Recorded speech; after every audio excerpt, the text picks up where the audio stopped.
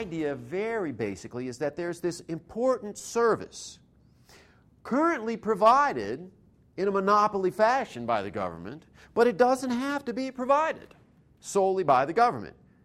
Just like you don't have to have your mail delivered solely by the postal service. There's competition. The idea here has been introduced by Lon Fuller. He was one of the primary thinkers in this, and he said that the law is the enterprise of subjecting human conduct to the governance of rules. That's what the law is. That's the definition of law that Lon Fuller gave us. And it's a great definition. It really answers a lot of questions you might have. Let's just kind of parse this out a little bit. Notice that he says the law is the enterprise of subjecting human conduct to the governance of rules. And that word enterprise serves two functions here. One is it makes a very important point about the law being an ongoing process.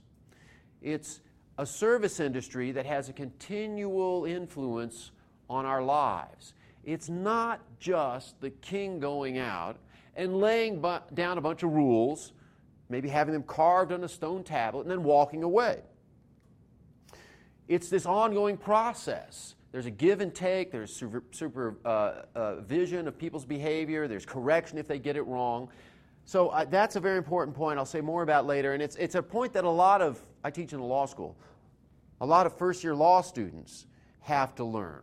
They think when you go to law school, it's kind of like when you play Monopoly and you take the lid off the box and you flip it over and you read the rules. They say, well, I'm going to go read the rules. There's more of them than with Monopoly, but it's a whole bunch of rules, and I'm going to read them, and then I'm going to know the law. And it's just not what you do in law school. I mean, that's part of it. You walk out the door with knowledge in your head about what the rules are, but that's the least of what you do in law school. For the most part, you learn to think like a lawyer, and that means taking the rules and applying them to the real world, and that's a messy business.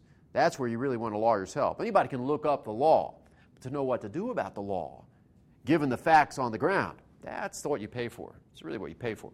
Another thing about enterprise that's great is it opens your mind to the possibility that, enterprise, well, that kind of reminds me of a business, and indeed it should. That's the idea that Lon Fuller was after. He says, the law is the enterprise of subjecting human conduct to the governance of rules, and if you think about it that way, the law is all around us, and it comes from a lot of sources. Notice an important thing Isaac said about the drinking rules. I thought that was kind of interesting. He said, well, there's these laws out there in the real world, and they tell us about who can drink alcohol. And they're kind of silly, but they're there. And then he said, but we made a deal with this university. We want to respect the deal we have with them. That's really why we want you to obey those rules. Now, that's a very real constraint on your behavior. And I hope you'll take it seriously. Isaac wants you to take it seriously. But it's a law in a way. It is a law in a way because it will govern your conduct. Now, Fuller observed, and you might have been thinking this too, you might be thinking, okay, that's an interesting idea. I'm going to think about this, but that's kind of crazy. Because I mean, okay, it's fine to send a package via UPS or FedEx. I can see that. But how can you have more than one legal system working at the same time? So that might be an objection to this view, and it's a good objection. It just turns out it's not a telling or convincing or fatal objection. It's just a clever thought that you should have. And now we'll explain why it does not at all put an end to this inquiry. Fuller saw this objection. He ran into it, and he said, well, you might object. Oh, my gosh, there could be, under this wide, broad, generous definition, more than one legal system in operation in a given place at a given time. And Fuller said, yeah, that's true, and that's the world. That is the world we live in, and indeed it is. Right here in this room, right now, think about it. There's all kinds of legal systems constraining our behavior. There's one that's imposed by cops. This is why, if you feel like it, I guess this might be why, you're not climbing over the desks and throttling me. Probably none of you have that look. I get that sometimes. You all look pretty safe.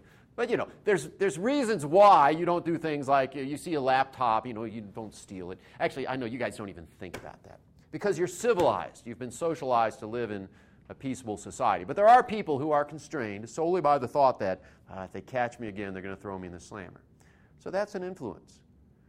But there's other things, other systems that control our behavior. In fact, I could go on with the state. You've got state and federal law, both of them kind of overlaid one on top of each other right here and now. Right here and now. So if you were to do things like steal a computer, it could be both federal and state offenses. You could be violating municipal law if you park in the wrong place. So we've got municipal, state, and federal law piled up one place, same time, right here and now. But that's not the end of it. Isaac told us, hey, there's some things I want you to do. I want you to do some things since you're here with us and we're providing you this benefit and we want you to learn about liberty. Let's treat each other respectfully. Don't Twitter. Don't drink if you're not supposed to. Show up on time. Those are all rules. So there's this kind of IHS body of law that constrains our behavior. And I'm sure the institution that's hosting us has rules. They probably say things like, recycle all your cans, please. Lots and lots of rules. Perhaps you're a devoutly religious person. Maybe at dinner tonight they're serving bacon and you pass on that because there's certain rules that constrain your behavior. All those rules exist at one and the same time, one and the same place. It seems to work okay. Seems to work okay. If you want another example of this, I don't have a place I could draw a picture of this, but I would draw a big picture, a big map of Washington, D.C. Has anybody been to Washington, D.C.? You know something about it? Probably maybe some of you have interned there. It's laid out in kind of a big diamond. In a big diamond with one point at the north, one at the south, and the other 2 points. And so people in D.C. talk about the quadrants of the city. You've got Northwest D.C., and then at sort of the opposite side in a lot of respects, you've got Southeast D.C. So Northwest D.C., somebody who's been there. What kind of place is that like? What's it like in Northwest? Anybody? Wealthy. What's that? It's wealthy? Got a lot of trees. It's pretty nice. Kind of Tony. And do you happen to know what's going on in Northwest? What kind of particular sort of institution do you run into a lot in Northwest? Like diplomats? Oh, yeah, all the embassies. Yeah, that's where all the embassies are. A lot of embassies in Northwest D.C. Does anyone happen to know what happens in Washington, D.C. if, say, a diplomat from Azerbaijan gets in a traffic incident? He runs over a pedestrian. What happens? Does anybody know? Maybe you studied international law? He has diplomatic immunity, right? I'm sorry, what's that? He has diplomatic immunity. He has diplomatic immunity. So there's all these, and it's not just diplomats, it's other, people who work at the embassies. I don't know exactly how far down it goes. I don't think everybody at the embassy gets this, but certainly many of the higher up get diplomatic immunity. So the diplomat from Azerbaijan is driving down Connecticut Avenue, runs over a pedestrian. The D.C. cop pulls him over and he says, "Please don't bother me, I'm a diplomat. Go away." And that's it. Basically, it becomes a diplomatic incident. These things get worked out, but it's not by the cop grabbing this guy and dragging him to jail. Okay. That's Northwest D.C. Let's talk about Southeast D.C. Perhaps, my friend, you've been there or avoided it? I avoided it. Yeah, not going to go there. And why not? What's wrong with Southeast D.C.? That's where bad things happen. Bad. They just told me don't go to Southeast. It's crazy. It's crazy bad. You don't want to go there, especially at night. Now, let's think about that. That's interesting because it turns out in the United States, Southeast D.C. is the most monolithic legal culture in the country. Why do I say that? There's really just one body of law that applies there. It's basically all federal law. Because it's in the District of Columbia, it's true they have a local government, but basically, they have some independence. I'll grant you that. D.C. government has some independence, but ultimately, it's under the thumb of Congress. So they have even less polycentricity in their legal system, less diversity in their legal options in Southeast D.C. than you have here in Colorado.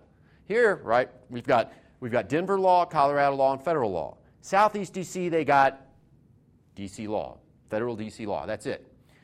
Worst part of town, and it's got the most uniform, monolithic body of law. Whereas in Northwest, they probably have the most polycentric kind of legal system because you've got all these people walking around in their own little legal bubbles. Right? Every one of those diplomats is kind of he brings a piece of Azerbaijani law with him, or Swedish law, or wherever he's from. All these individuals with their own little legal systems are walking around in Northwest D.C., bumping into each other, and what? And basically getting along just fine. It's the most peaceful part of town. Now, this does not prove that if you have a polycentric, competitive legal system, everything is roses. And it also doesn't prove that if you have a monolithic legal system, everything is terrible. But it does give us an existence proof of the claim that you don't automatically have chaos if there's competing, overlapping legal systems. And also, it gives us an existence proof of the claim that locking everything down and making sure there's one king at the top and no competition for the rules gives us peace and stability. Do you see that? Okay, so that's just an existence proof. Fuller says that's the world we live in, and actually in Northwest D.C. you should be really happy that you live in that world. It makes it, well, maybe I shouldn't say it makes it, but it certainly seems to correlate with peace and prosperity. So let's talk about the law. I've already given you some of this. I've already told you what the law is under Fuller's definition. I want you to just try to chew on that today. Maybe the law is an enterprise of subjecting human conduct to the governance of rules. If we're going to talk usefully about this, let's throw a few more words out there and define them. This is a definition of the state. This is from, it's a variation on Max Weber's famous definition, so I'll just let you read that.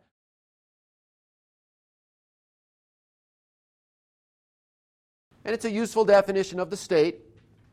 And then we can add to that Fuller's definition of the law, which we covered earlier, and you get this definition of status law, because I want you to think about the law as you got status law and you got polycentric law. Just like you got the statist mail delivery system, the USPS, the Postal Service, and then you got these competitive delivery systems. So here's status law. It's basically this enterprise. It's still an enterprise. It's an ongoing process of subjecting human conduct to the governance of rules which are administered by this body that claims a monopoly on the use of coercion within a geographic area. Claims a monopoly on the initiation of coercion within a particular territory. So, that is the kind of law that probably most of you think about when people talk about the law. If your friend says, I got legal problems, you don't think, he ate bacon and his rabbi's going to be mad with him. He's in trouble with God. You think there's a cop after him and he'll be in jail. But I want us to talk about another kind of law, polycentric law, and that's when you have these competing legal systems. Sometimes they're cooperating, actually, but the important point is they're sort of overlapping. It's a mixed system, and people have choices about which rules will govern their behavior. That's the important thing. They have these choices. It can come from custom or it can be privately produced. I guess all the examples we've talked about have been, no, actually, we've talked about both examples, haven't we? Privately produced polycentric legal systems could be those that come from clubs or organizations which are sort of built in a formal way, like IHS. Or if you belong to a sports club, or maybe you belong to a fraternity. Anybody belong to a fraternity? They got all kinds of rules about what you can do in the house and not. And even when you're out of the house, especially in recent years, you boys miss the party days. It used to be pretty crazy. They really locked down on frats. But anyhow, now there's lots of rules. That's privately produced. There's also customary legal systems, and religion's a good example of that. The people of the book have been laying down laws for their faith for millennia. Lots of custom surrounding religion. Both of these are totally legitimate. It's just two different ways to get rules. All right? So there's just some things to think about. This is all descriptive, really. I'm just trying to get you to think about the law in a broad way. So let's talk now. Well, let me take a breath here. Are there questions about that? So I've tried now to just kind of give you an idea of a way of looking at the law. For some of you, it's maybe something new. I saw some nodding. Maybe for some of you, it's like, oh yeah, good old Lon Fuller. I'm all over that. All right. You'll have a chance, too, to ask me more questions later if they come to you. You'll get them from your discussion groups, too. But let's talk now about the origins of law. So if that's what the law is, where does the law come from? It arises as a spontaneous order, by and large. And you might say, what? What's a spontaneous order? And I see that Deanna's going to have a talk on this, and I encourage you to pay attention to that. You can also watch this video I prepared for Learn Liberty, I'm not going to click on it now, but you can look it up, or just go to learnliberty.org, and you can watch this short video if you want to. I mean, it's a video, so it doesn't have a lot of footnotes and everything, which is what I like in my media, but, it's got pictures, which is kind of fun. What is a spontaneous order? Well, in very brief, it's an order that is the result of human action, but not human design. The English language is a good example of a spontaneous order. No one sits down and says, we are now going to use the word Twitter. I mean, somebody in Silicon Valley probably said, please let them use Twitter. Let that become a word in the jargon. But, you know, there's plenty of people who tried to invent words for us to adopt, and we ignored it. It's very hard to predict what's going to happen with language. It just happens. Nobody plans it. That's a spontaneous order. And Hayek said the law is the same way. F.A. Hayek, one of my favorite thinkers, said the law is a spontaneous order. There's no way to be sure in a vacuum, in the abstract, before the fact, what kind of rules are going to let people live together peacefully in peace and prosperity. And so basically, just as human society has evolved, rules have evolved with human society. Indeed, human society is possible only because we've adopted rules that allow us to live together. So think of this little thought experiment. You got some pretty primitive humans living together on maybe the savannah. And they're trying different experiments and living together. You've got tribe A and tribe B. And tribe A says, tell you what, let's try. Let's try just killing each other pell-mell. Let's see how that works. And tribe B says, tell you what, let's not do that. Let's try something along the lines of respecting other people's personal integrity and their property rights too. These two different tribes are both competing for resources in a very harsh environment. It's very important to cooperate with your fellow humans. One of those tribes is going to do better than the other. I think we know in retrospect, if we couldn't figure it out beforehand, which of those tribes is going to thrive. Maybe beforehand it'd be a little hard to figure this out. I'm using an extreme example. You know, if I said to you, do you think people who kill each other pell-mell are going to do well together? You're going to answer no. But the law is much more subtle than that. I mean, there's much more subtle questions like, do you think that we should have strict liability rules for trespass, or should everything be done on a negligence basis? You know, these are very subtle choices, and it's hard to be certain what's going to work. Different societies have done things in different ways. Those societies that selected good and useful rules thrived, and those that did not have largely disappeared. The folks who decided, let's try to kill each other pell-mell and have no sanctions for that, those people, those societies are not around. I should be careful. Those societies are not around. This doesn't mean all the people in those societies died, because they're not idiots. They're living in this world where you can throttle your neighbor just because you don't like them. And they can see, this is a disaster. We're living in the dirt. We're eating grubs. I'm scared all the time. But when I go and visit Tribe B, everybody's smiling. And they have goats. I want goats. What are they doing over there that we got to do here? And you learn. So the humans basically, they leave societies, immigration, emigration. They leave societies that don't work. They kind of look over the fence and they say, what are they doing over there that works so well? They learn from that. So this kind of evolution doesn't mean the individuals die, but systems of law that don't work disappear effectively. Hayek taught us that. And so he said basically, this happened so early, it even predates humanity. You go outside and you hear birds singing. Sounds very pretty. What's going on there? Are the birds making music because they like music? No. What are they doing? They're communicating. And what are birds saying when they go? Could be telling them what their territory will be. Okay, so one thing they're saying is, this is basically my property. They're saying to the other robins, you come over here, I'm going to flip and peck your eyes out because this is my nest area. Well, either that or they're saying, hey, baby, I got a nice nest, right? That's basically what goes on with the bird. So you say, hey, baby, I got a nice nest, which is still property rights, and I'll let you in my nest, baby. And then they're saying to the other birds, you stay away. It's property rights. The birds don't even know that word. I don't know, maybe a parrot could say property rights. The robins can't.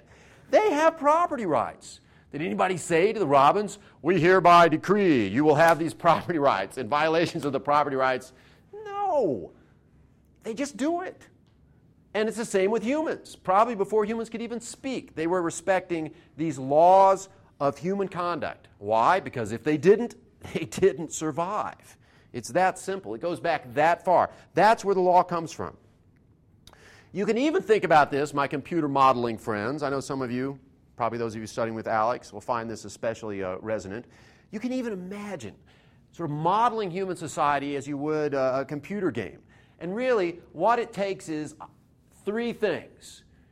You take individual agents. You can't have law if it's just you on a desert island, right? You got to have a society, more than one person, with conflicting ends. So you got agents who don't agree about things. My coconut. No, it's my coconut. So they're conflicting. Scarce resources. And they can pose mutually credible threats. Now, if one big guy says, it's my coconut, and the other person says, it's my coconut, that gets resolved pretty quickly. But if they can pose mutually credible threats, they don't agree, and you have individuals who can be in conflict, imagine those elements. You put these, think of it like a computer program. You put them in a box, and you just shake it. With those constraints, laws will emerge. Laws will emerge from that spontaneously. We can predict in the abstract what those laws will look like, but we can't be certain. That is a very interesting idea. For many people, it's shocking because many people have the view, well, I know where the law comes from. There's a king, or in our case, it's a constitutional republic, but there's a president at the top, or Congress, whoever you think is at the top. And, and they issue the rules, and they kind of filter down from above. And we do things because we have to, and, because if we don't, they'll throw us in jail. That's what the law is all about. It's some guy with a stick, basically. Maybe he's voted. They say, I vote to give him the stick. But many people think that's where the law comes from, and I'm here to say, no, I really don't think so. That is one way to deliver some of the law. That's not where the law comes from. It's not even predominantly how the law influences our life. On a day-to-day basis, if you think about the rules that govern your conduct, okay, traffic laws for sure, but maybe you live in an apartment complex with rules, or a frat, you're at a university that has rules, you're at a special event that has special rules. Day to day, from minute to minute, what governs your behavior? It's probably not that stuff that comes from the guy with the stick. It's probably those other sources of law. So there's an account of where the law comes from. This is not, I will tell you, this is not the view of every classical liberal. I find this account attractive, but you should understand, people who love liberty don't always agree about why it's important and exactly how to defend it. I'm just one guy among many who finds this account persuasive. So you have a different account, that's good. I want to give you this version, but these are natural rights. They come from a natural process. So they're natural rights in that sense. There's other accounts of natural rights. That's the one I want to share with you.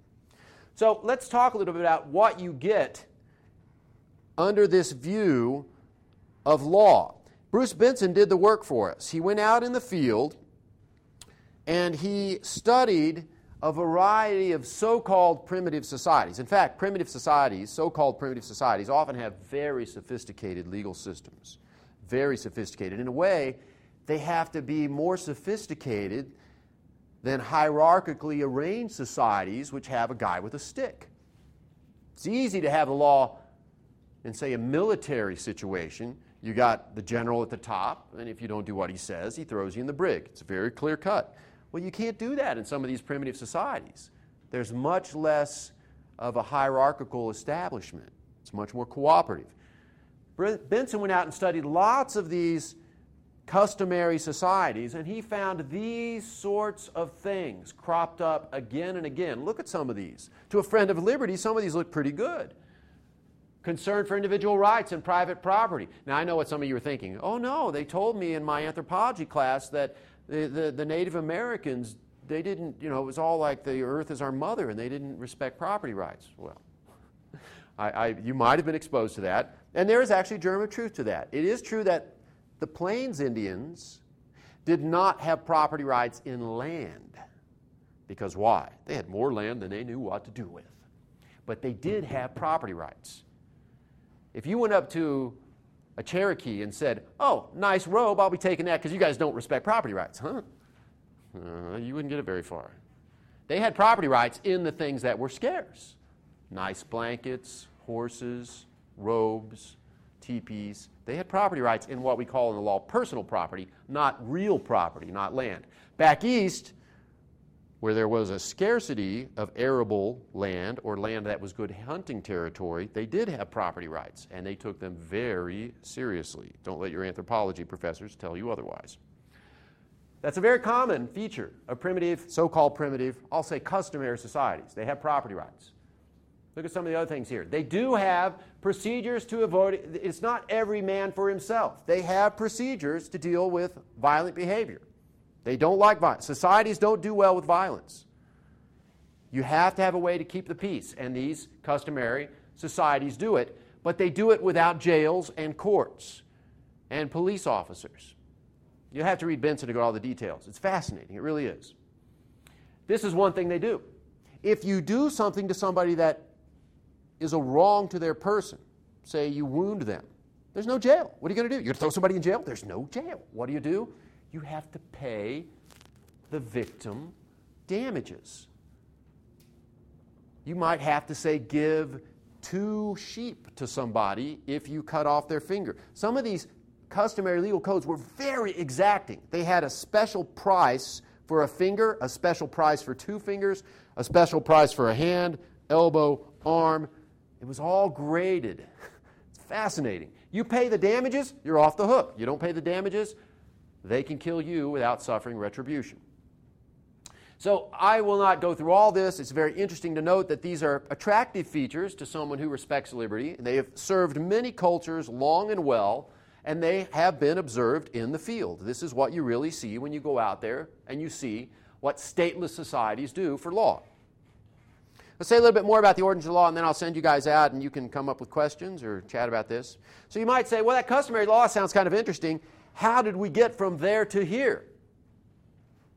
There's still customary law around, but it's not the only thing, to be sure. We have got this hierarchical system of law, the guy with the stick. How did we get there? Well, I'm going to go through this kind of quickly because I don't know that this will interest everybody.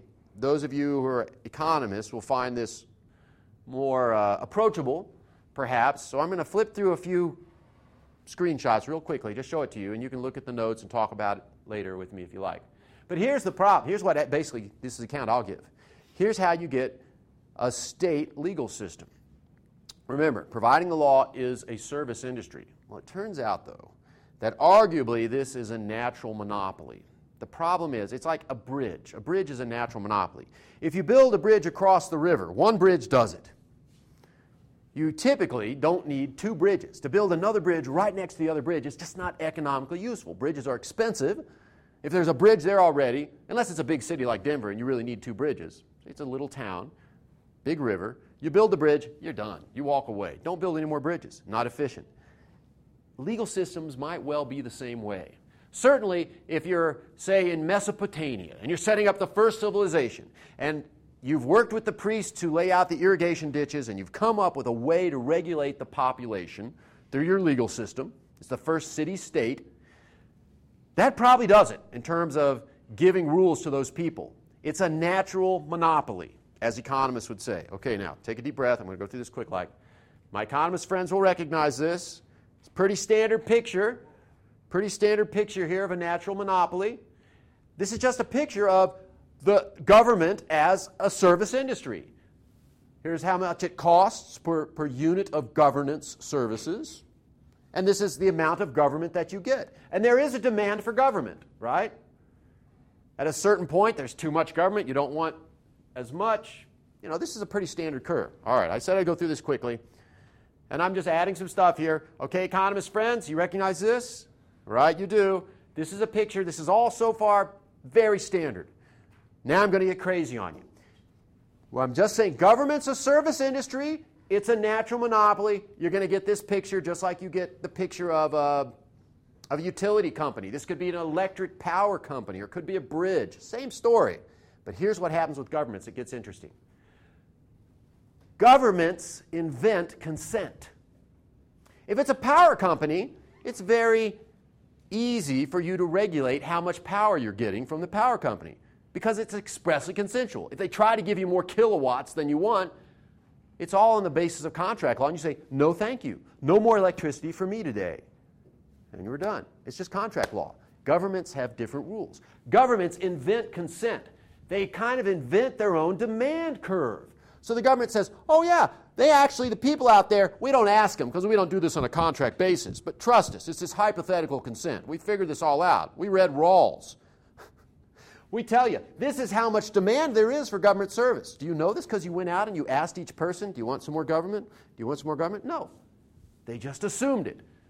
And if you think this through, as I have, I would argue you end up with this kind of picture. I'll show you one more and I'll let you go. If that's your demand curve, this is non-express consent, you can actually end up supplying so much government that there's negative demand. Negative demand. I see you squinting. All right, I said I'd go through this quickly. We could talk about this later. I just want to show this to you, my economist friends, so you'll think about it. So basically, that's how we arguably end up with too much law. But even today, if you think we have too much law, there's still a lot of competition in legal services. We already talked about this. Even in the United States, you've got municipal, state, and federal law. In international trade, an area where no one government can control everything, they have the law merchant. Different countries compete with each other. Has anybody moved to the United States? Are you immigrants, anybody? Maybe you did that, or your parents. And maybe it was because you or your parents decided, you know, they're doing things in the United States I like. I want to have property rights and the rule of law. So governments compete for human capital. And as we've discussed, even in the United States today, you have things like churches, fraternities, universities, private clubs, condominium associations, trade associations. Unions have their own kind of court systems. There's all these various overlapping legal systems even today, even though it's true the government has kind of, through that phenomenon I described, grown and offered us more law than we want, still there's competition. Even under those circumstances, we still have competition. All right, I'm gonna take a breath here and give you guys a break. All right, thank you. Thank you all for your good questions. Why don't I start with those, and then I'll go back to the lecture and try to get to some of these. This one I had to chuckle at because I think you know the answer to your own question. Do lawmakers have an incentive to create laws which favor themselves as opposed to society in general? Well, I always say, it's a running joke with my students that I say this to almost every question. Good question, what do you think? Good question, what do you think? And that's in part because I want them to think for themselves, right? But come on, you know, who asked this? You know the answer to this, don't you? Well, yeah. In fact, we have a talk about this, Isaac, I think, don't we, about public choice theory? Deanna's going to tell us about this. So basically, yes, they have a powerful incentive to create laws which favor themselves. Now, by the way, it's not as if people in government are any different from people anywhere else. That's one of the major lessons of public choice theory. The people at FedEx have every incentive in the world to structure their rules so it always works in FedEx's favor. So what constrains them is not that they're better people than the people at the United States Postal Service. It's that they have different incentives. Because if FedEx tries to ream you, you go to UPS. To some degree, the United States Postal Service has that competition too, but they have special perks. Did you know, for example, those mailboxes you see, you know, on a pole like this? All right, that mailbox. FedEx cannot put mail in there. Not allowed. UPS not allowed. In fact, that is, strictly speaking, that is federal property. You pay for it yourself, you put it on your land, it's federal property. Only the Postal Service gets to use that. They have a monopoly, which is one reason why their service is often mocked as less efficient. So anyhow, yes, absolutely, we'll hear more about that later. I'll get back to those later. Let's look at these. Is there an existing framework for decentralizing law and legal order while preserving the rule of law? That's a great question. And to me, that's one of the most interesting challenges for Friends of Liberty, is to try to develop exit options.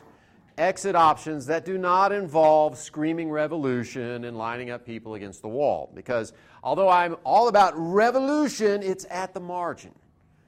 It's always at the margin. And I don't know how far we can go towards making things more free, towards giving people more choice in their legal rules, but I do think we can be more free than we are now. So my whole strategy, if you hang around libertarians long enough, you'll see, get a few beers in them, and oh man, they will debate for hours.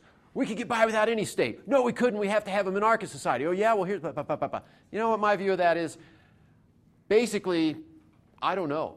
But I do know we can be a little more free. So let's get a little more free, and then we'll look around, and if that works, let's try getting a little more free. We'll just keep moving towards more freedom, and I don't know how far we can go. Well, let's just see if we can get a little closer to wherever we can go. So basically, great question. I'll tell you one thing that's interesting that in this area. I'm working on this. In fact, I got a talk coming up. Oh, golly, is it next week or the week after? I don't know. I got to check my calendar. Whoops, I misspelled it. Seasteading. Has anybody heard about seasteading? Yeah, I'm fascinated by this. Patry Friedman, who's an acquaintance of mine, and the son of David Friedman, who's the son of Milton Friedman, started this Seasteading Institute. And basically their goal, crazy as it may sound, is to develop sovereign entities on the high seas. Now, I don't know engineering-wise and socially if it's going to work, but man, they got huevos. I think it's so great that they're trying to do this. And that sort of thing. Now, Patry, by the way, has left the Seasteading Institute, which he set up, and now he's working at a charter city startup, a for-profit organization that goes to, say, a country like Honduras. And Honduras looks around and they say, man, we're more poor than we should be. We got smart people. We got resources. Why are we so poor? And the reason is because they got crummy government. Nobody wants to pour their money in Honduras because they're worried it's going to be, not to pick on Honduras, it could be any country, even the United States. But nobody wants to pour money in our country because they don't trust that we have the rule of law. So the plan with these charter cities is basically the Honduran government says, look, we're going to give you this acreage around this bay, so you have a port and here's some rail lines, and now we're going to step back. And in this 400,000 acres, you set up your city with your own rules. You let our people come in and work. Maybe they live on site or they live off, but we're not going to muck around with your private property rights and your rules of contract law. You're going to bring those in this little territory within our boundaries, and we're going to charge you a license fee, so we get money from it, which is why we'll do it, and you're going to stimulate all kinds of economic growth in the region. And now they're starting to do that. So it's another example. It's kind of like seasteading, but based on land. Those kinds of experiments to me are fascinating, and that's what I think we need to look at. It's a way of increasing. It's decentralizing legal order. It's increasing legal choice, but this arguably, if you do it right, can preserve the rule of law. But let's admit, we don't know for certain. We don't know for certain. The thing about spontaneous orders is they're very unpredictable. And what could be more unpredictable than an entire society? That's what I say to my anarcho-capitalist friends who say, I know this will work. We can get rid of all government. It worked in Iceland. And I'll just say, well, maybe. It has worked before. But you're talking about something really complicated, and I've learned that humans are really bad about predicting the growth of societies. So, I'm willing to give it a try, but there's only so much money I'll put on that bet. Why does government overprovide government itself rather than underprovide like other monopolies? This is an interesting question. I think the thing you got to focus on is government itself. Remember, I said government it's a service industry, and the law is one of the things the service industry provides. It's a service industry. Just like you might go, as I did at the airport today, never done this before, can highly recommend it, and I got one of these massages. I got off the plane, and I was like all twisted up. So I got my neck and shoulders worked on. It was awesome. That's what I paid for. They gave me a massage.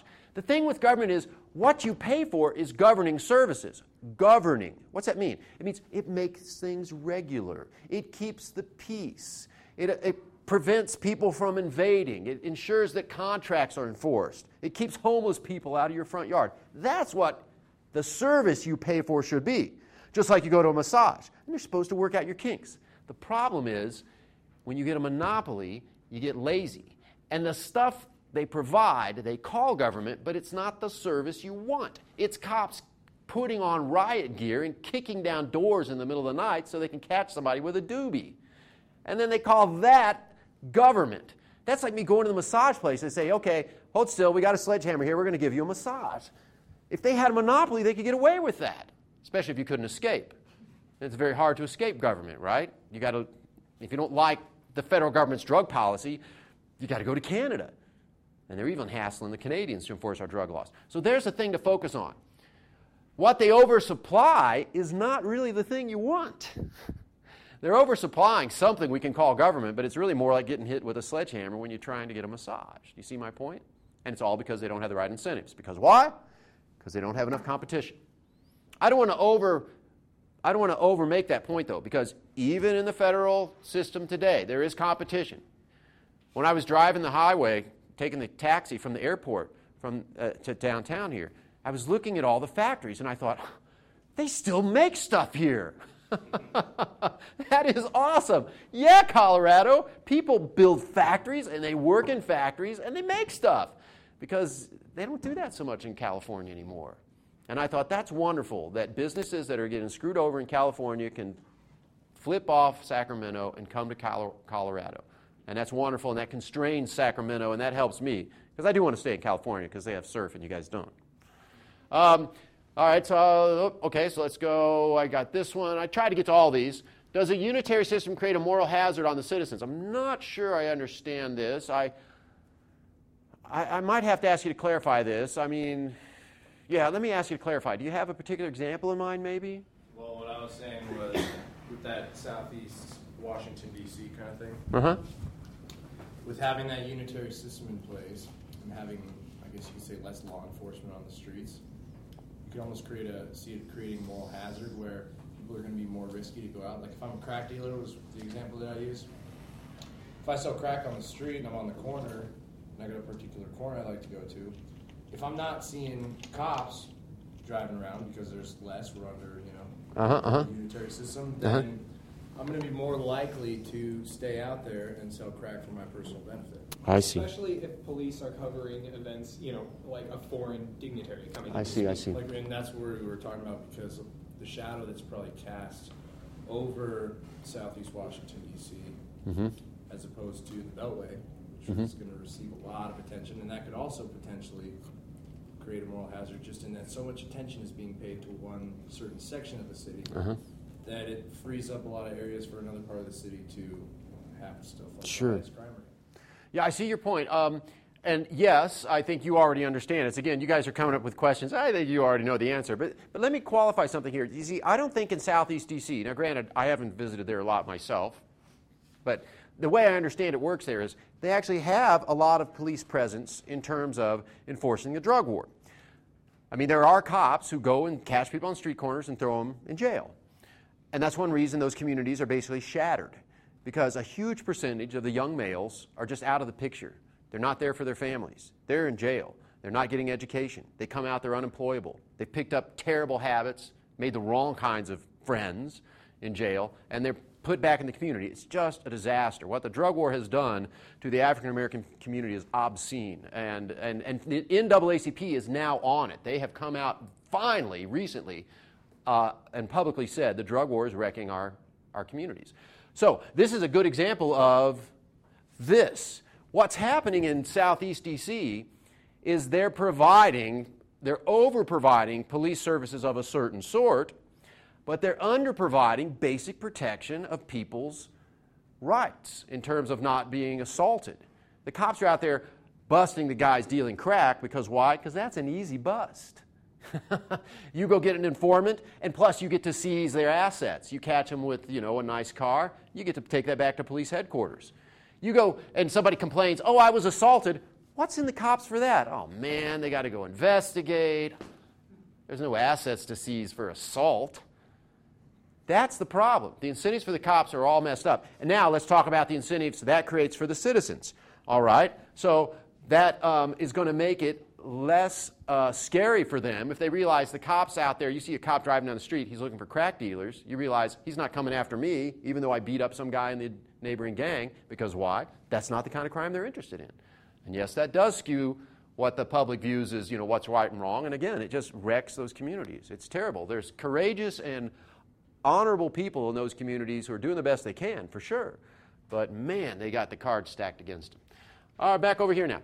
Can you explain the graphs more? Well, maybe. I don't want to bore the folks who don't want to hear it. I'll try to tackle these two things quickly. What's the supply curve of government? How is the curve derived? With apologies to those of you who are going to immediately doze off. So let me just look at this one, okay? Well, let me go back to this very first one.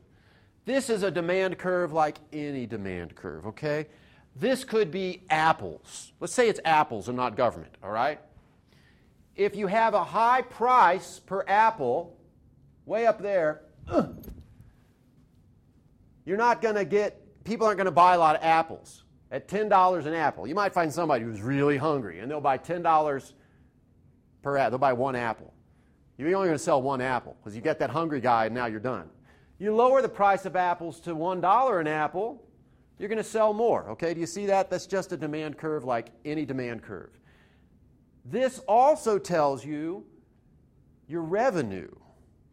This is your revenue per apple, your average revenue, because basically if you sell 10 apples at $1 a piece, especially when there's one provider. Your demand measures out your average revenue. This is the way it usually works. This is the way these demand curves work. That's marginal cost. I don't know if I want to get into that, but I will. I just wanted to get the demand curve for those of you who are not familiar with economic graphs. And now let's jump ahead to this last one. So all I'm saying is, government, like apples, like massages, there's a demand for it, and we will pay a certain price for a certain amount of governing services. I'll just say that. I mean, it's just like apples or massages. And that's where this curve comes from. There's that same curve again. The rest of these things I'm not going to get into. It's useful for drawing out a picture of a natural monopoly, but not for this story I want to tell. So that's your demand curve in a normal market. In a normal market, you only have transactions when everybody agrees. If I go into the massage place and they say $100 for a minute, and I go, whoa, no, I'm not that kinked up. And then we bargain it out, or they've discovered basically what their price point is. They have an interesting kind of menu. I actually studied it for a while, seeing how they did their pricing. If you add 5 minutes, then they add like $5. You add another 5 minutes, they only add $3. It's the kind of thing anyone would do. So I studied it for a while before I decided what I wanted done. And they have to have express consent. They can't take the money out of my pocket. We got to agree. That's what economists always talk about. Economists are always talking about express consent. This is an attempt to capture another kind of economic transaction where you don't have express consent. It's a little bit like the people in the airport, if they could see me walking by and I'm going like this, I'm going, and they could just grab me and say, you need a massage. Boom. Hey, wait, I didn't demand, I didn't ask for this. They say, no, we saw you rub your neck. You really do want this massage. And I'm sitting there going, go away, I don't. I got to go cash my plane. And they're saying, we're not using express consent. That's fine for other businesses. Government says, we don't use express consent. It's too much trouble to get everybody to agree. Let's just assume they want government. And that's how it works. Let's just assume you're living here, you must want government. Well, you get to vote. There's some consent, and I'll concede there's some consent. But no one takes, where's my pocket constitution? It's actually in the pocket of my, I always carry around a pocket constitution. I got it in my bag up there, especially when I'm traveling. Got to have that Fourth Amendment ready. No one comes around, thank you. No one comes around with the Constitution and says, would you like to sign on the dotted line, sir? They don't give you that option. They just say, hey, here's some government. And you must have read Lysander Spooner. Oh, Lysander Spooner has a whole essay, No Treason. It's wonderful. If you're the kind of guy who cares about the Constitution, you should read it. Lysander Spooner, No Treason. Love that essay. And the whole point I'm trying to make here is government invents its own demand curve. It invents its own demand curve. And now I've just replicated the usual economic curve. It's fat and fuzzy because it's kind of hard to figure out exactly what the demand is. It's fuzzy. That's why it's kind of fat like that and kind of, shaded. This is nice and clean and sharp because you can see when people put money on the table and the service of the goods go across, it's $1 per apple. Boom. Very nice and clearly defined. Government's much more fuzzy. It's a little unclear how much government people want. So that's why it's drawn that way. Now, the rest from here, I don't know if I want to get into it, but basically, I think I should probably stop there. But you asked, can I explain the graphs a little more? And what I'm trying to do here, my friends, is to perform the same sort of analysis economists do for normal market transactions for what is instead a political exchange. And it's the first attempt at this. I had to make this up my own. I might not have gotten it right. You economists, I'm not an economist. I've studied law and economics. But you might later say, no, that's not the way to do it, Tom, and I'm all ears.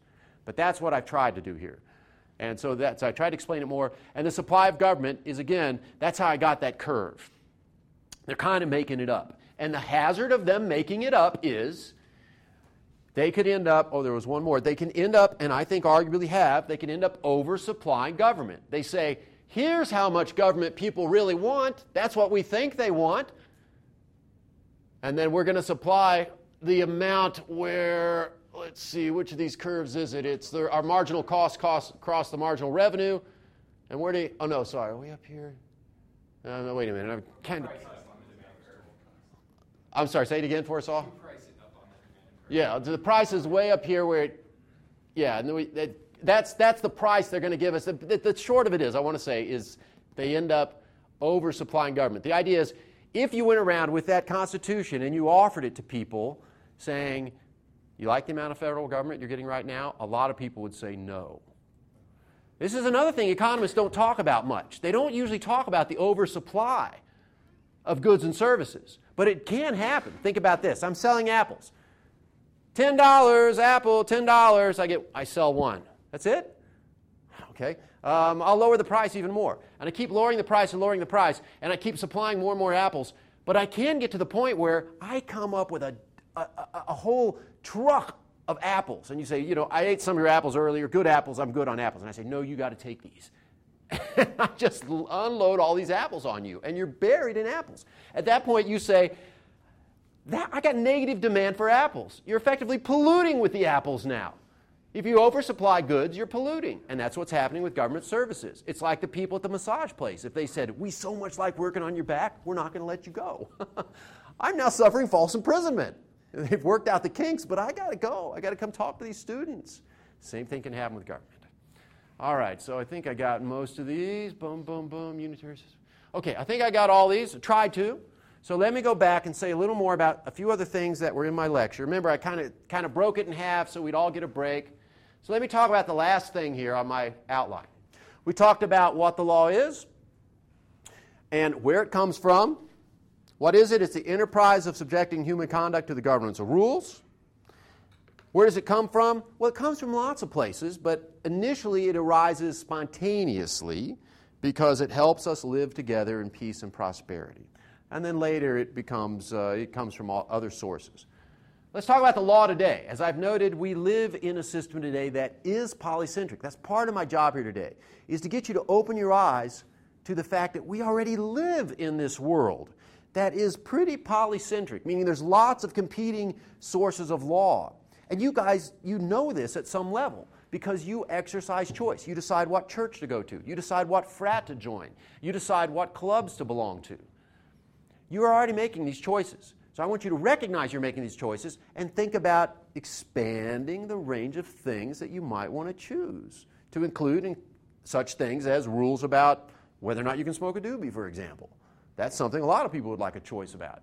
So Fuller said, if you think about the laws, the enterprise of subjecting human conduct to the governments of rules, this happens all over the place. Churches, clubs, schools, labor unions. He says in this country alone, he's talking about the United States, which is an especially polycentric place, the United States, and that's one of its strengths. It's one of the things that makes the United States strong and great and free, is that there's a relatively large amount of competition in legal systems relative to other countries. He says there are in this country alone systems of law, as he defines it, as I want you to think about it, at least today, right now, numbering in the hundreds of thousands. That's the world we actually live in, and it's a good thing. In fact, we should get more of that in our world. Here's another thing I want to tell you about the law that is related to that point, but is not exactly the same. And I just want to tell you about the common law. Because a lot of people, when they think about the law, they think it's the guy with the stick and the guy with the badge, and the orders come from on top, and I obey them, or they throw me in jail. And that is part of the law, but it's not the only part of the law. That is statutory law. Those are like the rules on the back of the Monopoly box. It's the laws that Congress passes and the president signs and judges interpret. That's not the only source of the law, though. There's this thing called the common law, which is a very real part of the law. And instead of coming from the top down, it comes from the bottom up. The common law originates in the decisions of lots of judges in different courts. So this judge has a contract dispute between someone who promised delivery of cement and didn't deliver on time, and the other party suffered damages because their house wasn't built on time. And the judge decides what the rights of these parties are. And this judge hears a dispute about the delivery of flowers, and somebody ordered flowers for their wedding, and they didn't show up on time, and they suffered heartbreak. And the judge makes a decision about the rights of the parties. And this decision is about, you see where this is going, the delivery of crackers to a restaurant. They weren't delivered. What are the damages? The judge decides. All these different decisions and lots of different disputes, and out of this, like a mist rising from a meadow, the law sort of becomes a phenomenon that you can abstract from. Oh, I looked at all these decisions, and in each case, the judge did this. And whatever those judges did, that's the common law. Do you see the difference? It's lots of individual disputes. Each one decided a little differently, but you can see the pattern arise out of these individual decisions. That starts with customary practices. How do judges decide those cases? Ideally, they say, well, so you got to fight over your cement delivery. What normally happens in your industry when people don't deliver cement? Oh, they get in trouble. Oh, they have to pay how much? Well, that makes sense. So judges will look at that, and it influences the court decisions. And it turns out the court decisions do also influence what people do. So it's just back and forth influence. Further up at the top, the court decisions are read by commentators, eggheads like me. We read lots and lots and lots of opinions, and we say, there's a pattern here. And we enunciate this pattern, and that influences judges. Judges say, well, I'm going to look at what people do on the ground, but I'm also going to look up and see what commentators, experts who've looked at lots of similar decisions, what they say the rule is.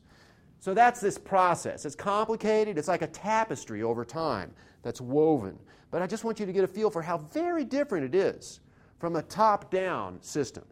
And my point here is not an especially sort of this is pro-liberty and statutes are anti-liberty. My point here is simply you don't really understand the law, the legal system in the United States at least, unless you understand these two sources of law. It comes sometimes from on top, going down, statutes, but it also comes from the bottom up. Both can be pro-liberty, both sometimes. It's more likely statutes will be anti-liberty, frankly, because of public choice reasons Deanna's going to tell us about. Sometimes, though, the common law gets things wrong, and we correct it with statutes. That can happen. I just want you to understand these two phenomena. That's just sort of, I want to send you out of the room with a deeper understanding of the American legal system. So that's the law today. You got the common law versus statutory law. I've already made these points. The beauty of the common law is that it embodies these few simple rules. It's very simple. Statutory law is mind-bendingly complex. The common law is pretty basic. Its application can be difficult. It's very easy to define what assault is. It's an unconsented offensive touching. But then you have hard questions. Is it assault if someone tugs on your jacket? Have they touched your person if they tug on your jacket? That's the kind of problem we give to law students, and there's answers. But, it's something you got to work out. Courts find this common law, whereas legislators just make the law and impose it from the top down on everybody. And the common law is, again, one of these spontaneous orders. And that's a beautiful thing in a lot of respects. The problem with legislatures is they just kind of jam the law on everybody. And we can vote them out if they get it really wrong, but that's a very imperfect process. Because of public choice pressures, I'm going to punt to Deanna on this. So let's wrap it up. I'm going to skip this. You can go see the rule of law. This is about the rule of law. I got a video on that too, but I'm out of time basically. I just want to say the rule of law, I will say this. The law is a service industry, right? We want competition in our services, right? If you're shopping for the law, one of the things that's most important to you is the rule of law. This is a big reason why people end up immigrating to the United States. Because they say, we had laws back in my country, it was how much you paid the judge. And that's no way to run an economic system. It's no way to run a legal system. People prefer a system where you have rule of law. It's what consumers ask for in their legal systems. So it's just a very important value. I can't give it justice in the few minutes left to me here, but I do want to point out it's very important to Friends of Liberty. Liberty is not about anarchy in the sense of doing whatever you want. It's not license. It's about choosing the rules that will constrain you. That's what liberty is about. It's about choosing the rules that will constrain you. So just to wrap it up, conclusion. We learned what the law is. It's the enterprise of subjecting human conduct to the government's rules. Law came first. The state kind of co-opted it, took it over, established a monopoly, but the law is still competitive. It's still a polycentric system, and maybe we should think about getting back to that. That would be a beautiful thing. We still have that system, but it'd be nice if we could maybe have more of that, have more choice. And then I also introduced you to this concept of the common law and how it's different from statutory law. And there's the interesting problem. This is the thing that I think about all the time, and I hope you'll think about it too, and I hope that unlike me, you'll figure it out. How can we move to a more decentralized legal order while preserving the rule of law? I think that'd be a beautiful thing. So as soon as you get that figured out, come and tell me. Thank you.